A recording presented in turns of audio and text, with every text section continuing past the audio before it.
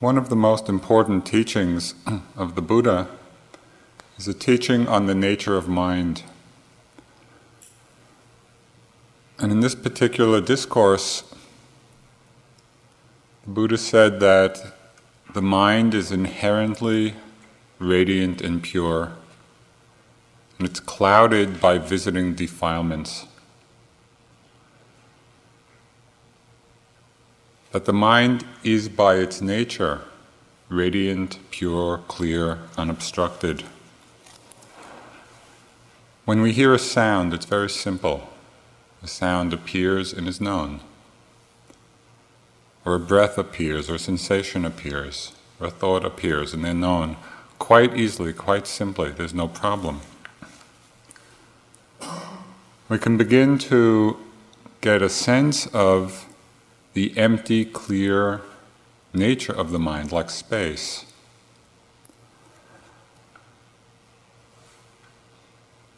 The question is, what obscures this natural clarity of mind?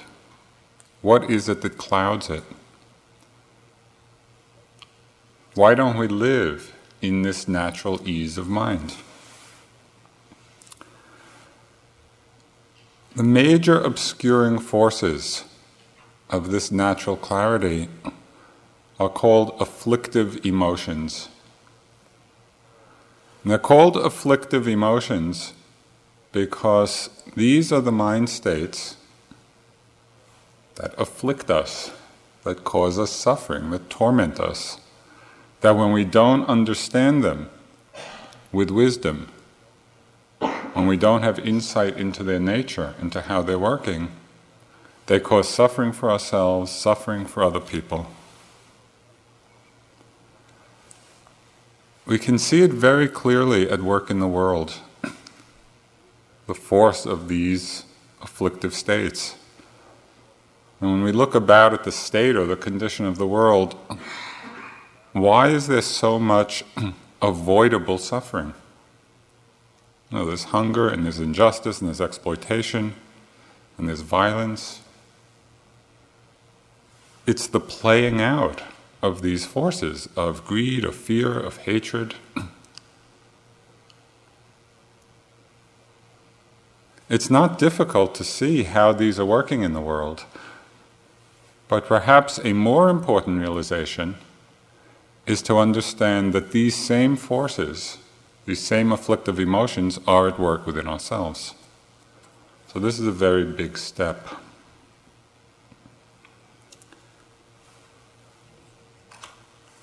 In case you're not sure what afflictive emotions actually are, the Buddha, in one of the many lists, just enumerated some of them. This is by no means an exhaustive list. So he's asking, and what monks are defilements of mind? Covetousness and greed, ill will, anger, hostility, denigration of others, envy, jealousy, hypocrisy, fraud, obstinacy, conceit, arrogance, vanity. These, O monks, are defilements of mind. This is the short list.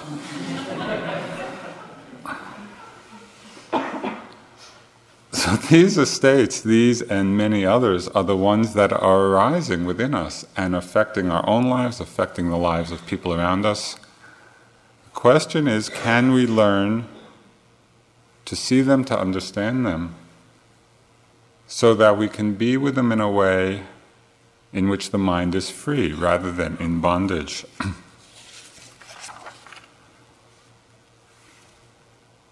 The first and fundamental step in working with these afflictive emotions, mind states that cause suffering, is that of acknowledgement, acceptance, and recognition.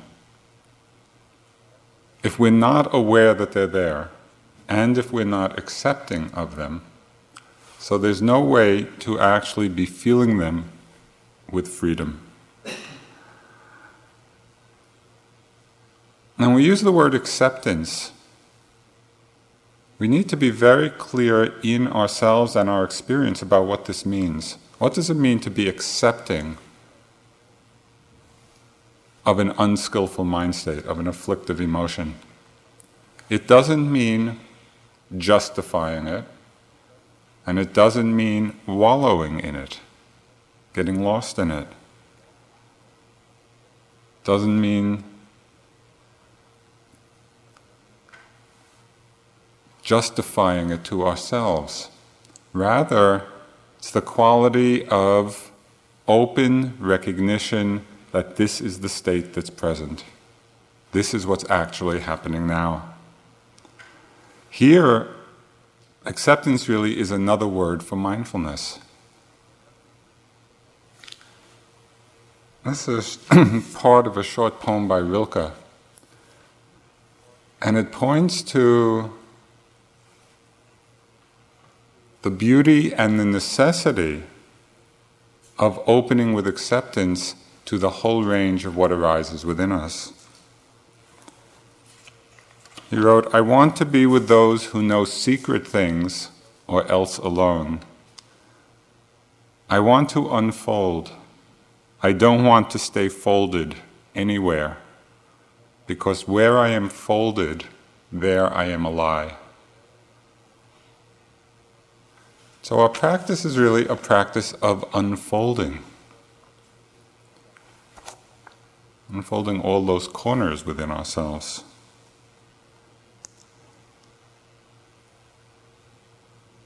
If we can't be accepting, if we can't be open to the afflictive emotions as they arise, we also cannot be free. But as we begin to do this, it's really quite a disagreeable task. We begin to see our shadow side, because we begin to see pride and jealousy and envy and hatred and fear, and all those things that are not nice to look at. They're difficult, they're painful. And what happens is we begin to see these qualities in ourselves, and very often we then begin to judge ourselves for having these states arise. So that makes us feel even worse. And we go around in this cycle of seeing the unskillful things, the unwholesome parts of ourselves. Then we judge it, then we feel worse, and we're in this cycle of greater and greater affliction. Sometimes it feels like we're drowning in this morass, and we don't actually see a way out of it all. So how can we illuminate the shadow side? How can we illuminate our own shadow? Even when we have the willingness, we have the intent, we have the interest to open, we want to see, we want to unfold, still there are obstacles which arise in this process for us. It's not an easy task to do. A necessary aspect of acceptance is that we clearly recognize what's present. And yet this clear recognition is sometimes not obvious. Emotions are difficult to observe accurately and precisely. Now, most of the other objects of our awareness are quite clearly delimited. There's a sound, a sensation, even a thought. It has quite a clear beginning, middle, and end, even if we're not picking it up in the moment. But an emotion is much more amorphous. It's not some tangible thing that we can point to and say, yes, I see you, there it is. It's not of that nature. In order to be accepting and clearly recognizing the emotions that are there, we need a different strategy. It's not trying to pinpoint the experience, because it doesn't work.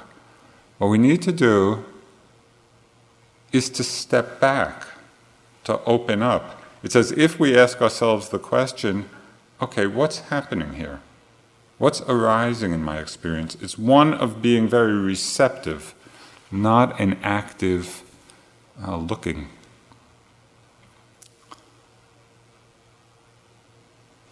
The power of this move, of stepping back, opening up, asking the question, what's happening, is that it allows us to frame any kind of experience, any kind of emotion or mental state very clearly, even when the emotion itself is confusing. Maybe there's a lot of confusion in the mind. Maybe there's a lot of chaos or a lot of turmoil. If we're trying to pinpoint it from inside, we really get thrown about by it. But as we're in this state of turmoil, of confusion, of chaos, if we can settle back, ask ourselves, what's happening? Oh, chaos is happening. Okay, so it's like we make a big picture frame around chaos. We're mindful of that whole state. We begin to clearly recognize it and to accept what's really there. There's so many experiences, of this. We've told many Asia stories over the years, and probably the predominant aspect of our experience there, which we've regaled you with, is the incredible amount of noise, in most of the monasteries that we've practiced at. And for a long time, the construction noise and loudspeaker noise, and for a long time while I was there was this underlying unease in my mind. I was kind of, an inner grumble about it all. Until one day, in struggling with this feeling but not actually recognizing it, I stepped back, I said, what's going on here? Why am I in such a state of unease with this? And I saw that there was just this mood or emotion of the complaining mind. That in the background of rising, falling, and everything else, the mind was just complaining about all this noise.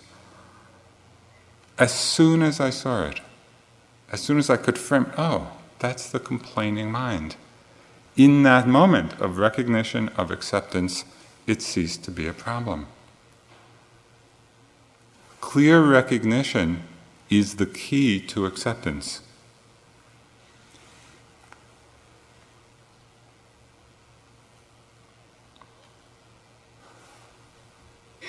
Often we don't recognize things clearly because we're misperceiving.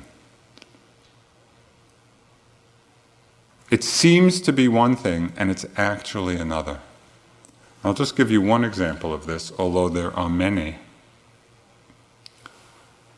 One time on a self-retreat, I was in this very strong emotion and I was noting sadness, sadness, sadness, sadness. And I really felt caught in this feeling for quite a long period of time. And it went on for so long, it prompted a further investigation. Because I really felt caught, I felt stuck in it in some way. So at a certain point, I just stepped back, I looked more carefully, and I saw that it wasn't sadness. It was unhappiness. And they're close, but they're not the same feeling. As soon as I saw clearly what it was, as soon as my mind was aligned properly, that allowed for the acceptance, and the whole thing opened up. As long as I was misperceiving it, it's as if the attention in some way was misaligned, it was slightly off-center, and so could not actually be accepting, because I wasn't seeing clearly or accurately. So sometimes if you feel stuck in a certain feeling, check out if your recognition of it is accurate or not.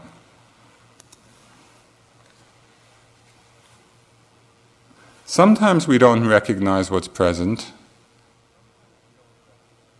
not because we're misperceiving, but we're not seeing the totality of what's going on. Because very often emotions don't come singly. They come as a constellation of feelings. And just a couple of examples of this. We might be feeling anger, for example, and recognizing it clearly, noting it. Anger, anger, anger. But still somehow we're lost in it, we're caught in it.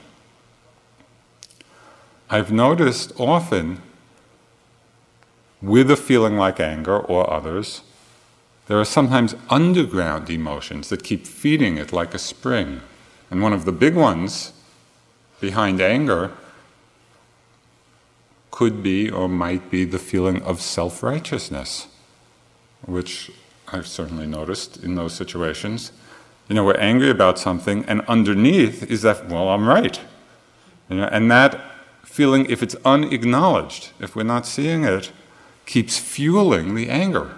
It's like this spring underground. Or it might be the feeling of hurt underneath the anger.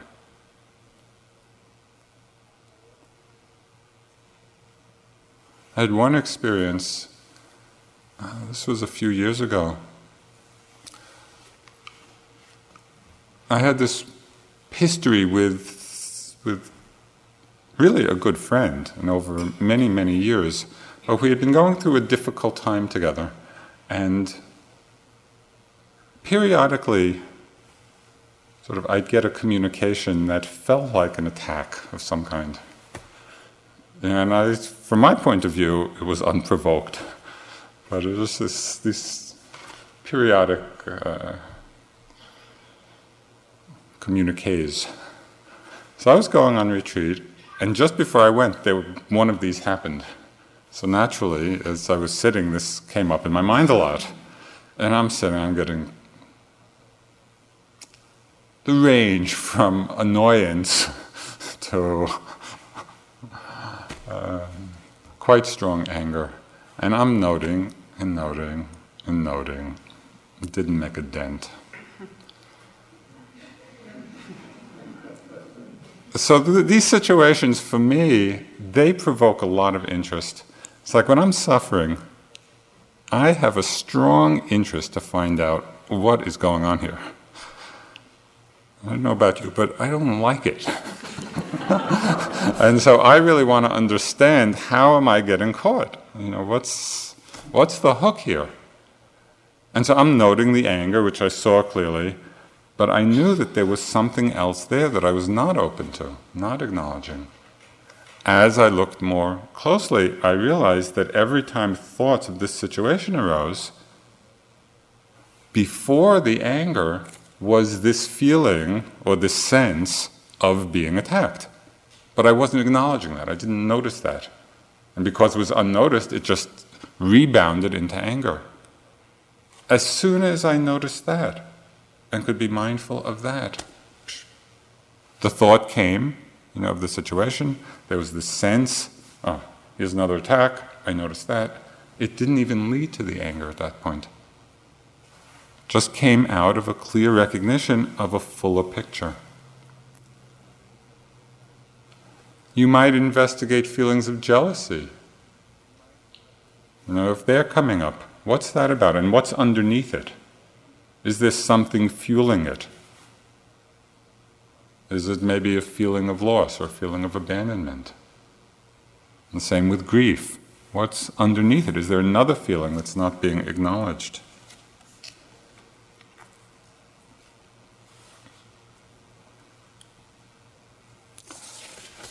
It's not that necessarily, as soon as we see and clearly recognize, it's not always the case that the emotion in the moment dissolves, although it might.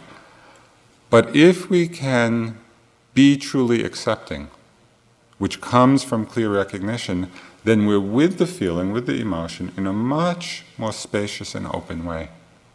There's not that feeling of being caught or being contracted in it. So sometimes we misperceive what's there. Sometimes we're not seeing the full constellation of what's there. Sometimes we're not accepting of emotions because they're too painful. Just as there's a whole range of painful physical feelings, there are many mind states, many feelings that really are unpleasant, very painful to feel. And often because of that, we don't allow ourselves to open to them. Fear, shame, anxiety, embarrassment, unworthiness. For each of us it might be different.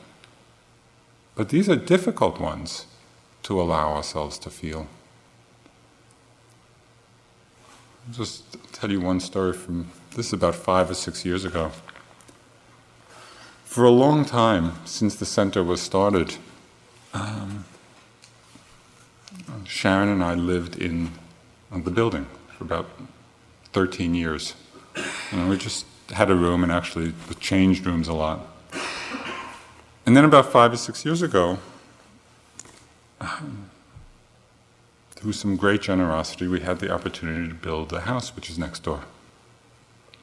And it was just a great thing to actually have a home. And the obsession of my mind in building it is another story. But finally it's built, and I move in, and the first month that I moved in, Sharon's side had not yet been finished, so I moved in on my side, and I did a month's self-retreat. So I'm sitting in the house, and I'm doing this self-retreat, and I have this massive mind attack.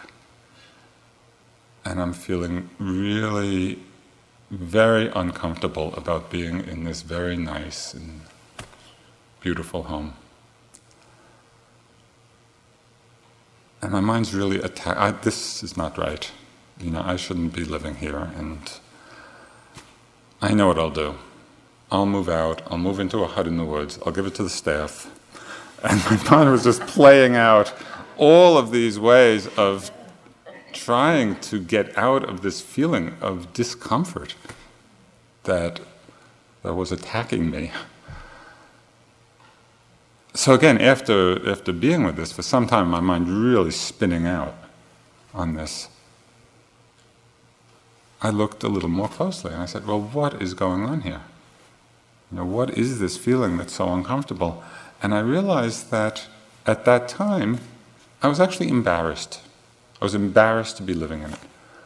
But the embarrassment was so uncomfortable as a feeling, I didn't want to just open and acknowledge, oh yeah, that's the feeling that's present. So I was prepared to move out into the woods, into a hut. Well, I got over that.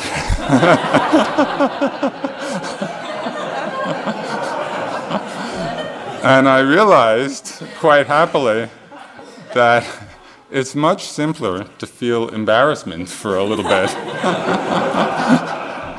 and to just let that come and go and open to the feeling and let that wash through than to do all the things my mind was thinking of doing.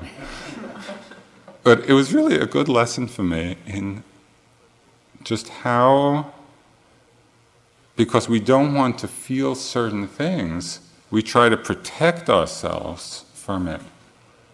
How much of what we do in our lives is an effort not to feel bored or lonely or fearful or whatever? Because we don't want to feel these feelings, so we start living very defensively, as if we can protect ourselves from these feelings coming. It's not a very easy or happy way to live.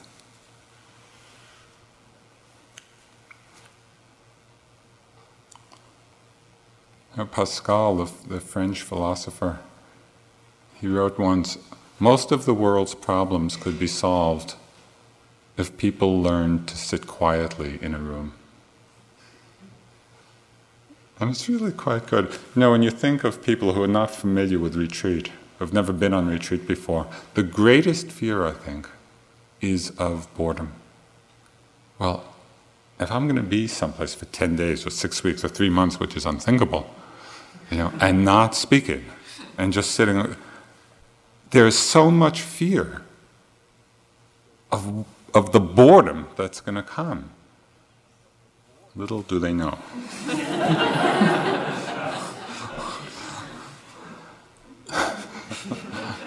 But we need to find that out for ourselves. We need to learn how to sit quietly in a room and to see and to face and to be with the whole range of emotions, even the ones that are very painful or unpleasant to be with. Can we open? Can we let them through? We can draw on different strengths to help us open to painful emotions. One of the strengths we can draw on is compassion.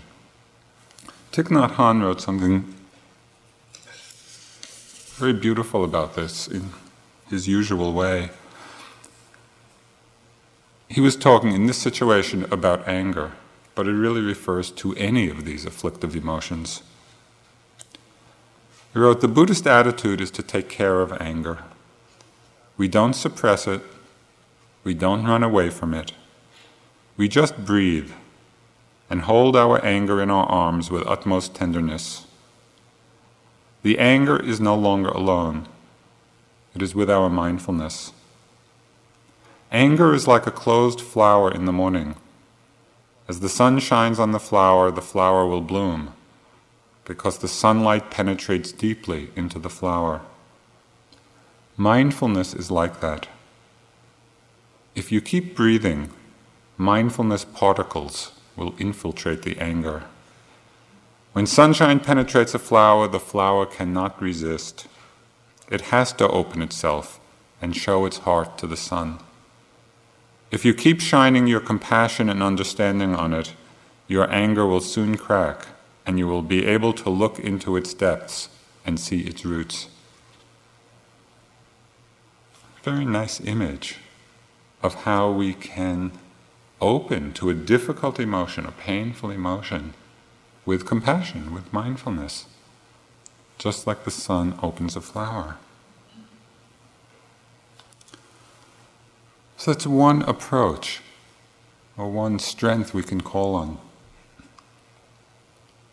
Another strength we can call on, which is related to compassion, is courage. I had a strong experience of this in this last self-retreat I did last spring. It was 3 months. And about halfway into the retreat, some very difficult things started happening. It felt like my body, in the most fundamental way, was reorganizing itself. Fundamentally. And there was tremendous discomfort and unease and vulnerability. And in that process, which was very intense, somehow it touched, or it opened up this very deep place of anguish as I was going through this. And it felt like for weeks, at a time, I was exploring the meaning of the word anguish as all this was happening. This was quite unexpected. At a certain point in this process, and it kept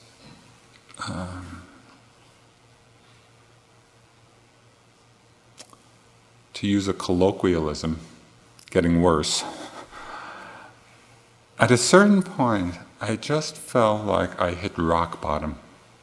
I really did not know how I was going to be able to be with what was happening. It felt too much. And just at that point where it reached rock bottom, in terms of anguish, in terms of despair about what was going on, somehow the word courage came into my mind. And it was amazing. Just as that word appeared, and it came intuitively, it came by itself,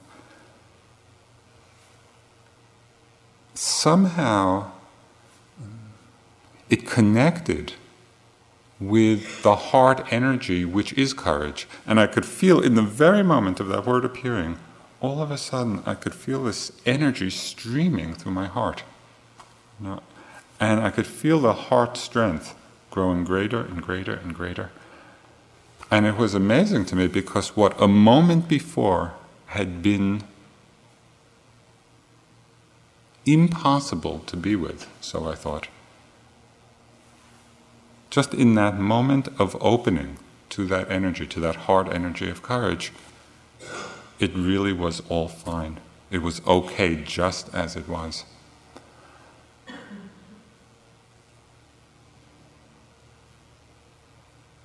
was quite transformative, that moment, to see that possibility. Each of us might approach this from a different angle.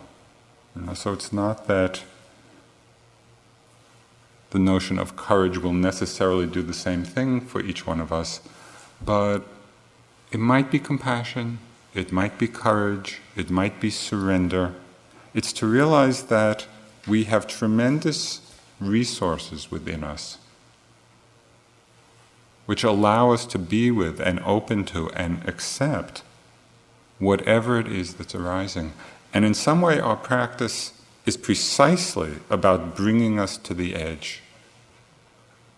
It brings us to the edge of what we think we can be with, and then it asks us, can we open to this?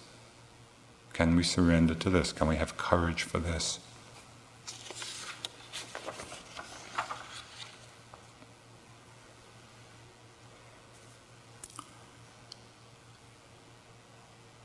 It's also true that sometimes we need to open slowly, because sometimes feelings can be overwhelming. At a particular time we may not have the strength to actually be with them. And so we need to recognize when that's happening and back off. And it's okay to back off so that we actually regain the strength to open and be accepting. And that takes a real delicacy of judgment.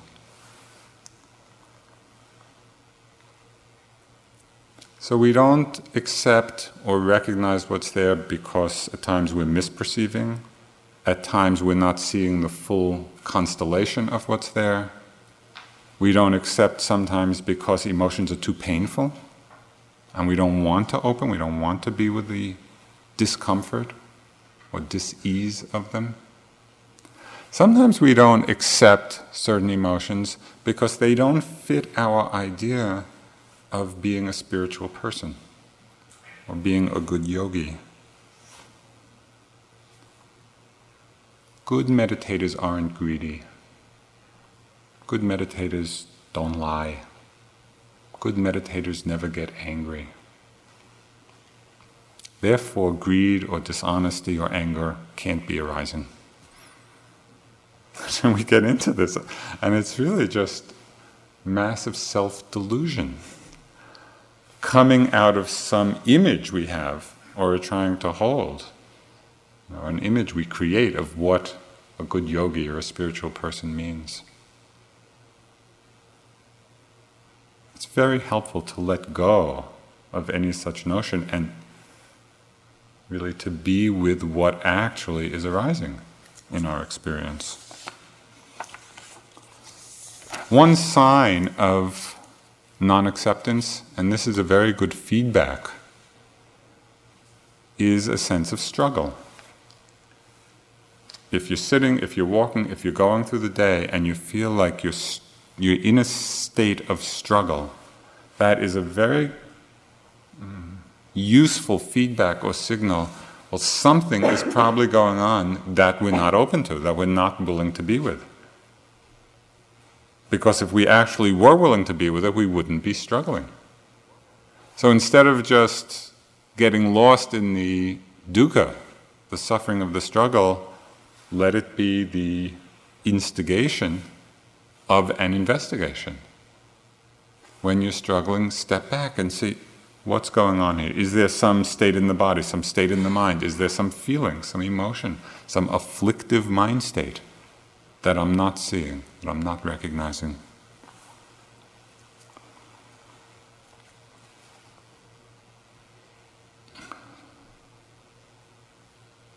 It's from this place of acceptance and clear recognition, this is the foundation from which we can actually bring some wisdom to the world of our emotions.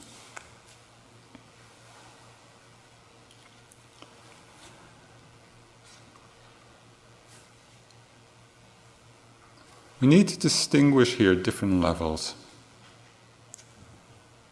From an absolute perspective,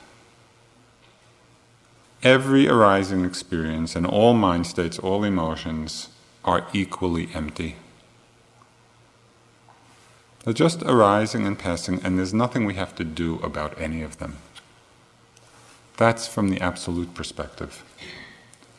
But as you undoubtedly have noticed, we're not always living from that space. That a good part of the time, we're living from what we could call the relative level, where to some extent or other, we are caught, we are identified with what's going on. And on that level, it's tremendously important to discriminate between those mind states that are skillful and those mind states that are unskillful. And here there's a very pragmatic definition of skill and unskill, or wholesome and unwholesome.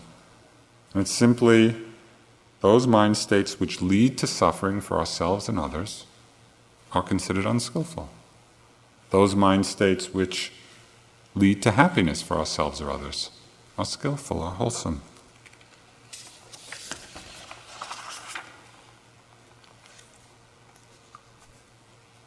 This wise discrimination, there's a new current phrase out, which I think is very apt, and actually a friend of ours has a best-selling book on it.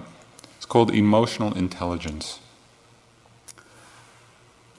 And it's a wonderful idea that we can actually bring wisdom, we can bring intelligence to the world of emotion. We can begin to discriminate between skillful and unskillful.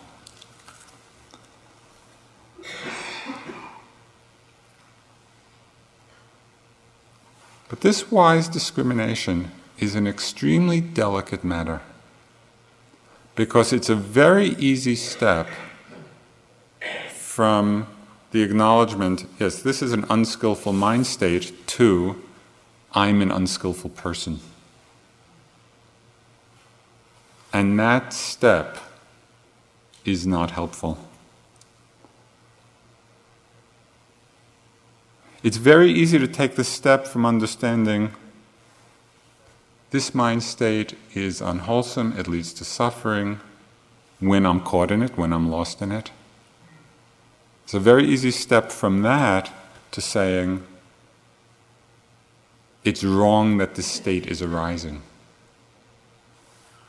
This is not what emotional intelligence is about.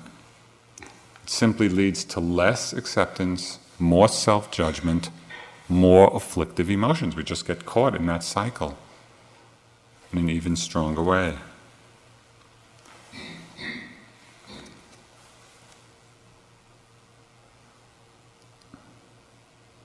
Now, we've all been conditioned emotionally and psychologically in different ways. And in the Buddhist psychology, and some of the others may have mentioned this a bit, there are different psychological types where either greed predominates, or hatred predominates, or delusion predominates. And in some way we have a lot of fun among ourselves, sort of acknowledging the type that we are. There's a bit of a danger in getting really identified with that, but it actually can be helpful to depersonalize it all. So that we're not claiming it as I or self, but we just say, yes, this is the conditioning of the mind. The pattern of the mind is that it tends to greed, or it tends to anger, or it tends to delusion. And each one is characterized in different ways, and the Buddha said some interesting things about this. He said, hatred as a quality of mind is more dangerous, but it's easier to uproot. And that greed as a quality of mind is less dangerous, less harmful, but harder to uproot. And so it's just taking these as impersonal conditionings of the mind, it becomes interesting to explore each of their nature. The critical understanding with all of this is that it's all workable. These are just conditioned mind states. which are arising, and we can learn to understand them and to be free in them.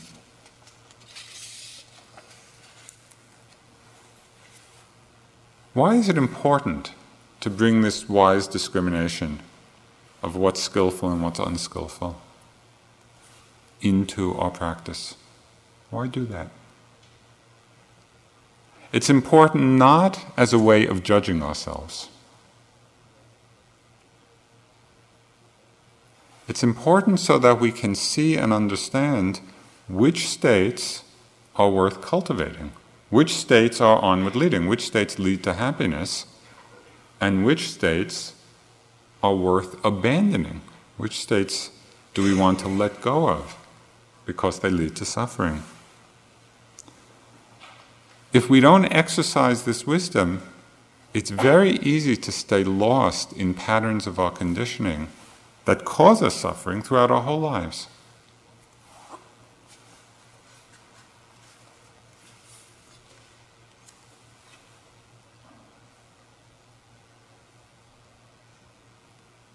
I think this understanding is very important for us, and I had a situation which illustrated it to me. Quite a number of years ago, I was invited to teach a metta retreat at a Trappist monastery in Snowmass, Colorado, which was kind of an unusual circumstance that they would invite somebody from the Buddhist tradition to be teaching there, but very open-minded group of people. And just before I got there, they had had some workshop. And from what they said, the gist of it was that they learned to honor their anger. And when they were telling me about this, it just didn't sit quite right. Honor anger. But as I reflected on it, and what might possibly have been meant, it's not about honoring anger. I'll just read some Buddhist words from the Buddha. He said, "Anger with its poisoned source and fevered climax, murderously sweet." I think we all have that sense that it is. But we often don't see its source, the source of some kind of hatred within ourselves. So it's not so much honoring the anger, it's honoring the truth that anger has arisen. And this is a very different stance. This is not about judgment, it's not about denial, it's not about suppression. We actually want to open, we want to honor the truth of whatever state is there, to see it clearly, to bring some discriminating wisdom. Is this worth cultivating? Is it not? Does it lead to suffering? Does it lead to freedom?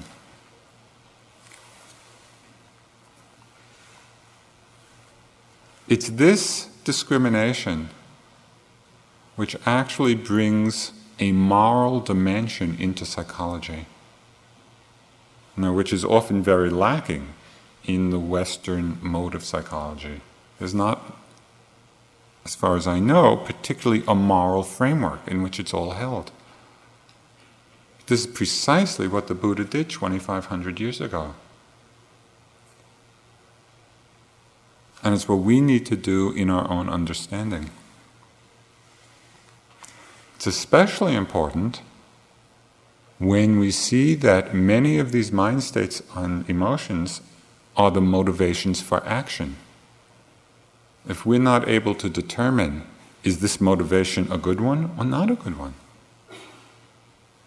then we simply are acting out all those patterns of conditioning.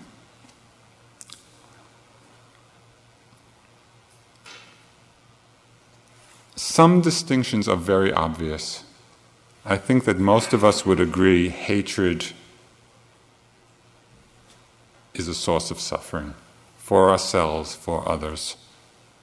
That love is a source of happiness for ourselves or others. This is not hard to say. Same with generosity or greed. or wisdom and delusion. But there are other states where we often take what is unwholesome to be wholesome, because we're not seeing the subtlety of distinction. A few examples.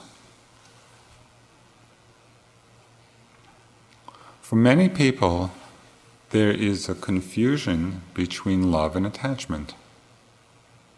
And we see that in ourselves, in our relationships, the relationships of others.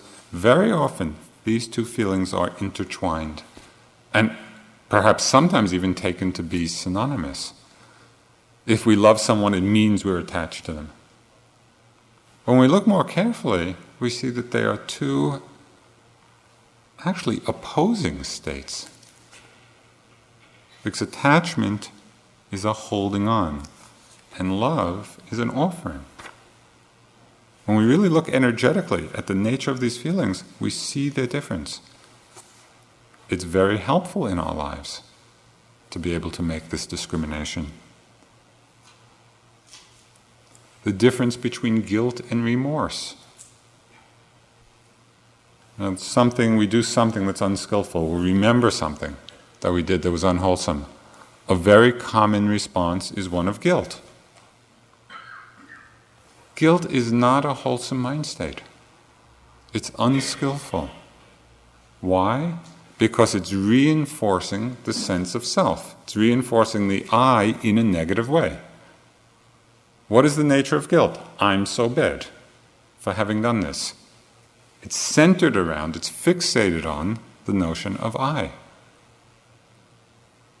Remorse, or wise remorse, is exactly the opposite. It's understanding that, yes, did something unskillful, this was unwholesome, we see it, we take responsibility for it, we open to it, but there's an attitude of forgiveness, of inner forgiveness, of seeing the impermanence and allowing it to pass through. They're very different. Guilt is unskillful, wise remorse is wholesome.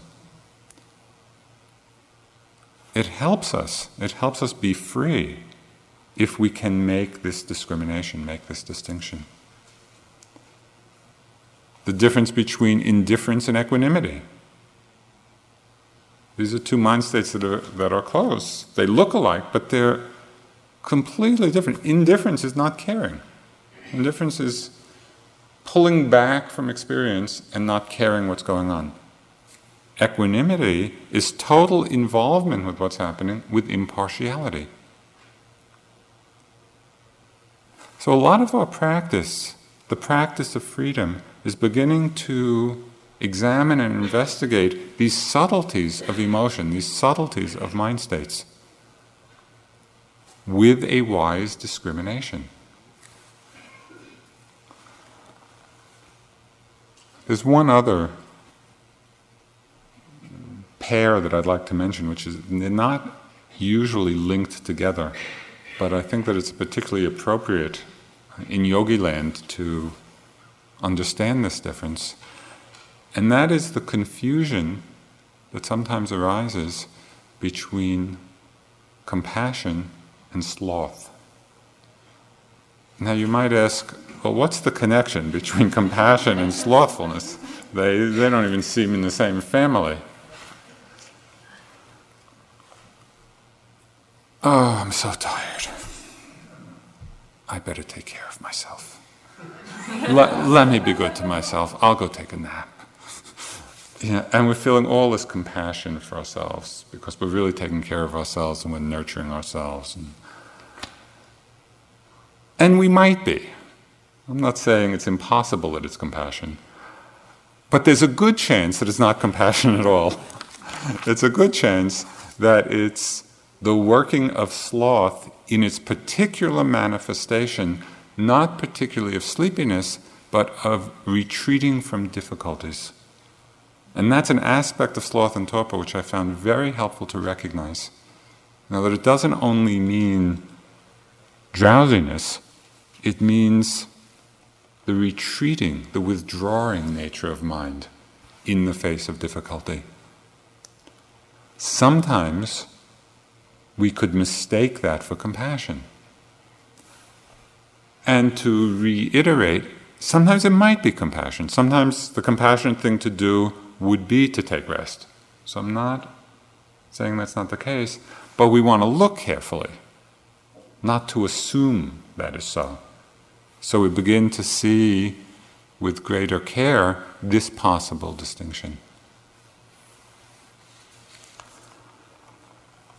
So we talked about acceptance and clear recognition of what's present. Talked about, with the basis of that acceptance and recognition, learning to see clearly what is skillful, what is unskillful. That is, what leads to more suffering, what leads to more happiness or peace. The next step in working with afflictive emotions is the most difficult. And it's also the most liberating. And that is learning how, at the same time that we open to them and that we feel them, at the same time that we don't identify with them. It's this ability to be with emotions, to feel them, and not to identify with them, which makes possible the transformation of any mind state, any experience, any afflictive emotion arising, to transform it into wisdom. This understanding of how we can be with something without identifying. What does it mean to say not to identify with an emotion?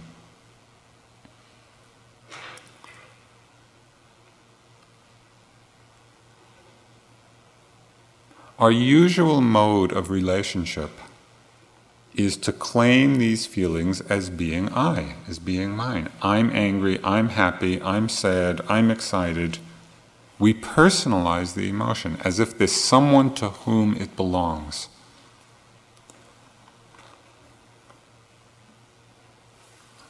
The great liberating force of practice is to see that this identification, this adding of the I to what's happening, is extra. It's not in the feeling itself. It's not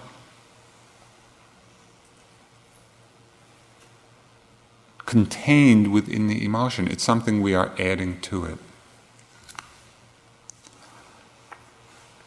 Notice carefully at those times when there is a strong emotion and you feel that sense of identification, the sense of I in it. I'm feeling this way, I'm feeling it that way.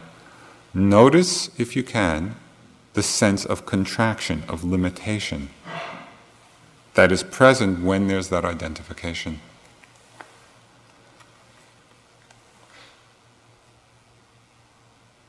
It's difficult to see the possibility of not identifying because emotions are the aspect of our experience which we most personalize, we most take to be ourselves. So this is a radically different way of being with them.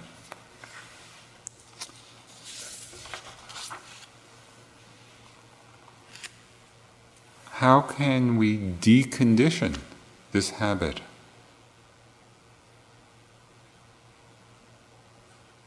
One way is to see the conditioned nature of emotions. All of these mind states are arising when certain conditions are present. They're arising out of those conditions.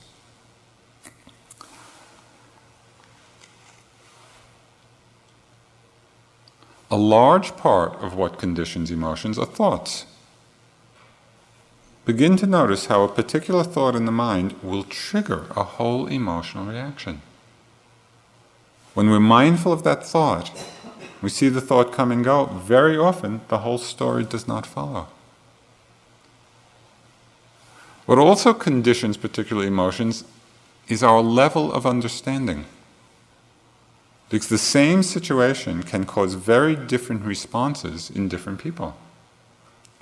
And one of my favorite stories is that of the hermit monk Ryokan. A Japanese, lived at the end of the 18th century. Wonderful hermit monk, wrote many poems and many stories of his wandering around the mountains. Very poor. He lived in this little hut in the woods.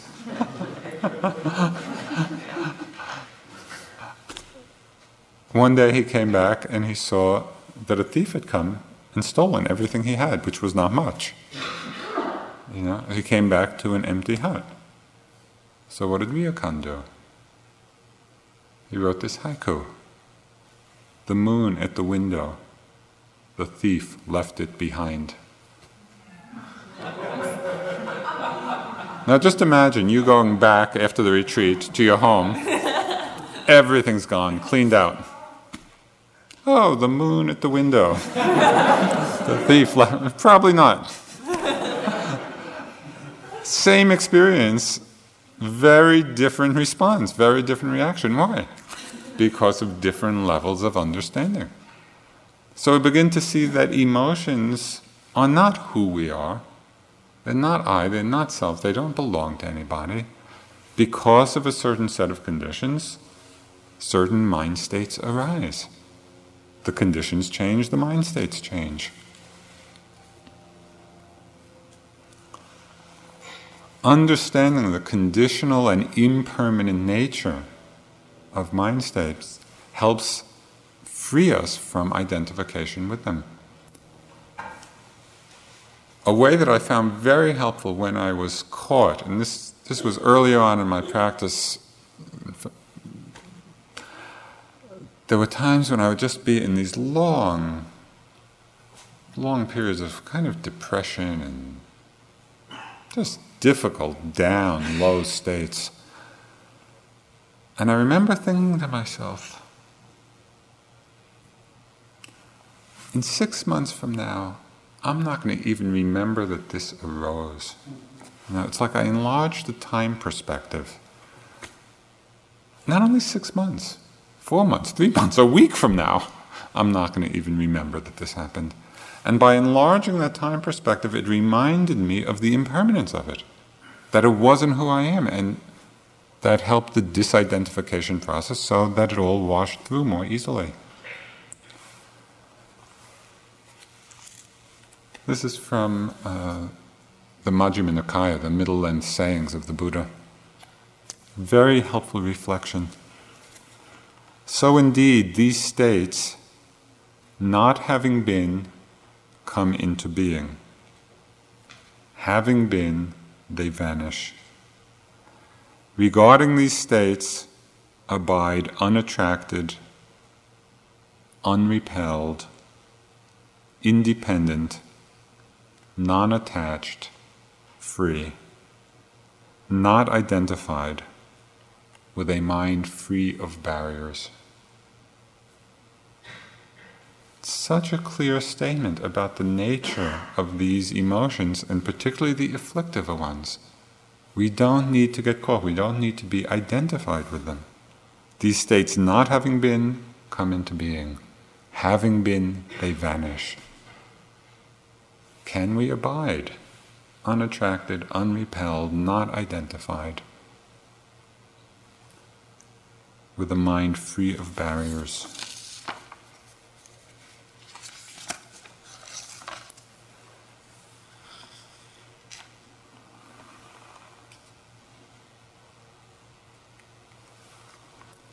We begin to see these emotions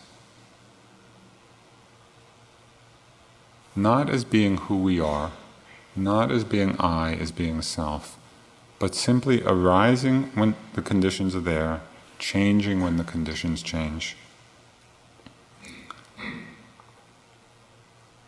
The emotions are empty of they're empty of any substantial nature, empty of self. But it's also not enough just to know this intellectually. As we're being consumed by some feeling, oh, it's empty, that usually doesn't work, and it could actually work just to kind of distance ourselves, which is very different than not identifying. Just one last little emotion story.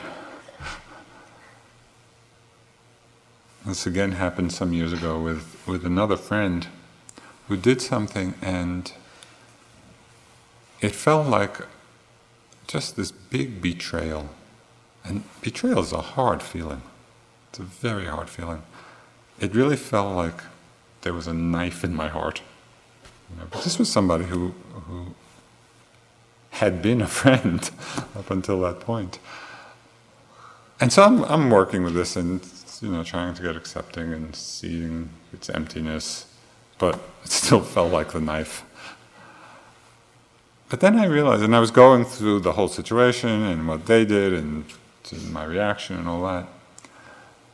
But at a certain point I began looking at it from this perspective.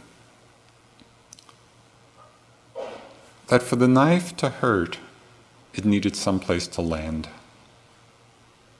And if there was no place for it to land, it wouldn't hurt. It would just go right through. And so I changed my whole way of looking to investigating, okay, where am I getting caught? Where am I getting identified? What am I holding on to? And that kind of investigation really began to loosen the grip of that emotion. Began to actualize the understanding that it was empty of self, empty of substance. So it's a process not only of grasping this with our concepts, it's really a question of applying it in the moment.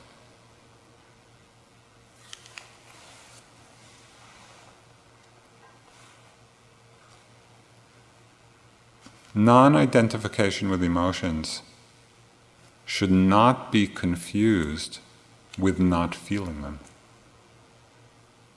Because sometimes people misuse this understanding. Oh, I'm not identified. And all of these strong emotions are going on, and it's not a true non-identification. It's like stepping back and not feeling. Because the true understanding of selflessness comes from openness of heart, from openness of mind. Now, all these mind states and emotions are like clouds in the sky. There's no roots, no home. Can we liberate all of these mind states, all of these afflictive emotions, and let them all arise and pass through the open sky of our heart and mind? This is what our practice is about.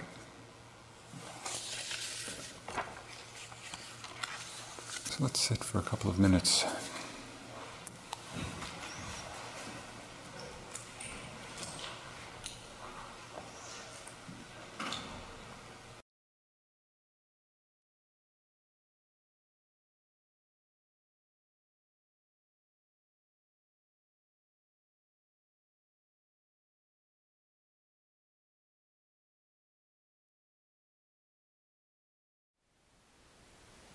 Thank you for listening. To learn how you can support the teachers and Dharma Seed, please visit dharmaseed.org/donate.